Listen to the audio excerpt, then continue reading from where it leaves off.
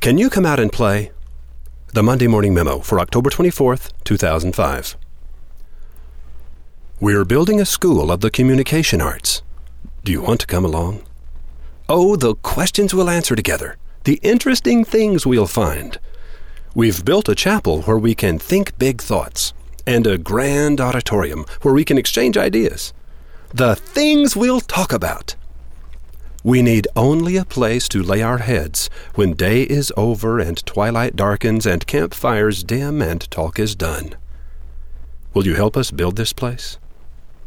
The mainstream many saw only rickety old windmills and a delusional old man. But Don Quixote saw defiant giants that had to be defeated for the good of the world.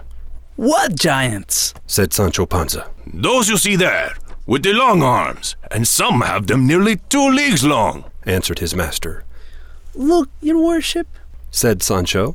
"what we see there are not giants, but windmills, and what seem to be their arms are the vanes that turn by the wind and make the millstone go." "It is easy to see," replied Don Quixote, "that you are not used to this business of adventures." Don Quixote, 1605, by Miguel de Cervantes. I can relate to Don Quixote, can't you?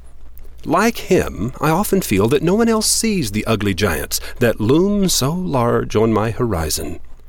And like Quixote, I'm often told I'm delusional and irrelevant. But the giants I see are real. The mainstream many believe that all is well, education isn't broken, journalism hasn't lost its way, music and literature and art were never really important, and traditional advertising is working just fine. All is well, the many tell us. But when you look again with the eyes of your heart, you'll see a nation growing dumber, journalism becoming propaganda, art fading into yesterday, and advertising working less and less well. There are currently 30,299 readers of these Monday morning memos who see the same giants I see. And together, we're building Wizard Academy, a school of the communication arts. Our goal is to enhance the world's ability to communicate. I'm not talking about inventing new devices to help us reach each other. We already have those. I'm talking about knowing better what to say through this vast megaphone of technology, and how to say it better. The citizens of the world have been handed cell phones and DVRs, satellite phones and Skype, websites and blogs, email attachments and streaming video and podcasting and boomerang. We are children with loaded guns. Do you remember when terrorists beheaded an American and streamed his murder onto the internet? Millions of curious voyeurs witnessed it on their computer monitors. How many of those do you suppose were 8-year-olds who will forever carry the itching scab of that wound in their minds? No, don't tell me it was the same as in video games. Even 8-year-olds know that video games aren't real.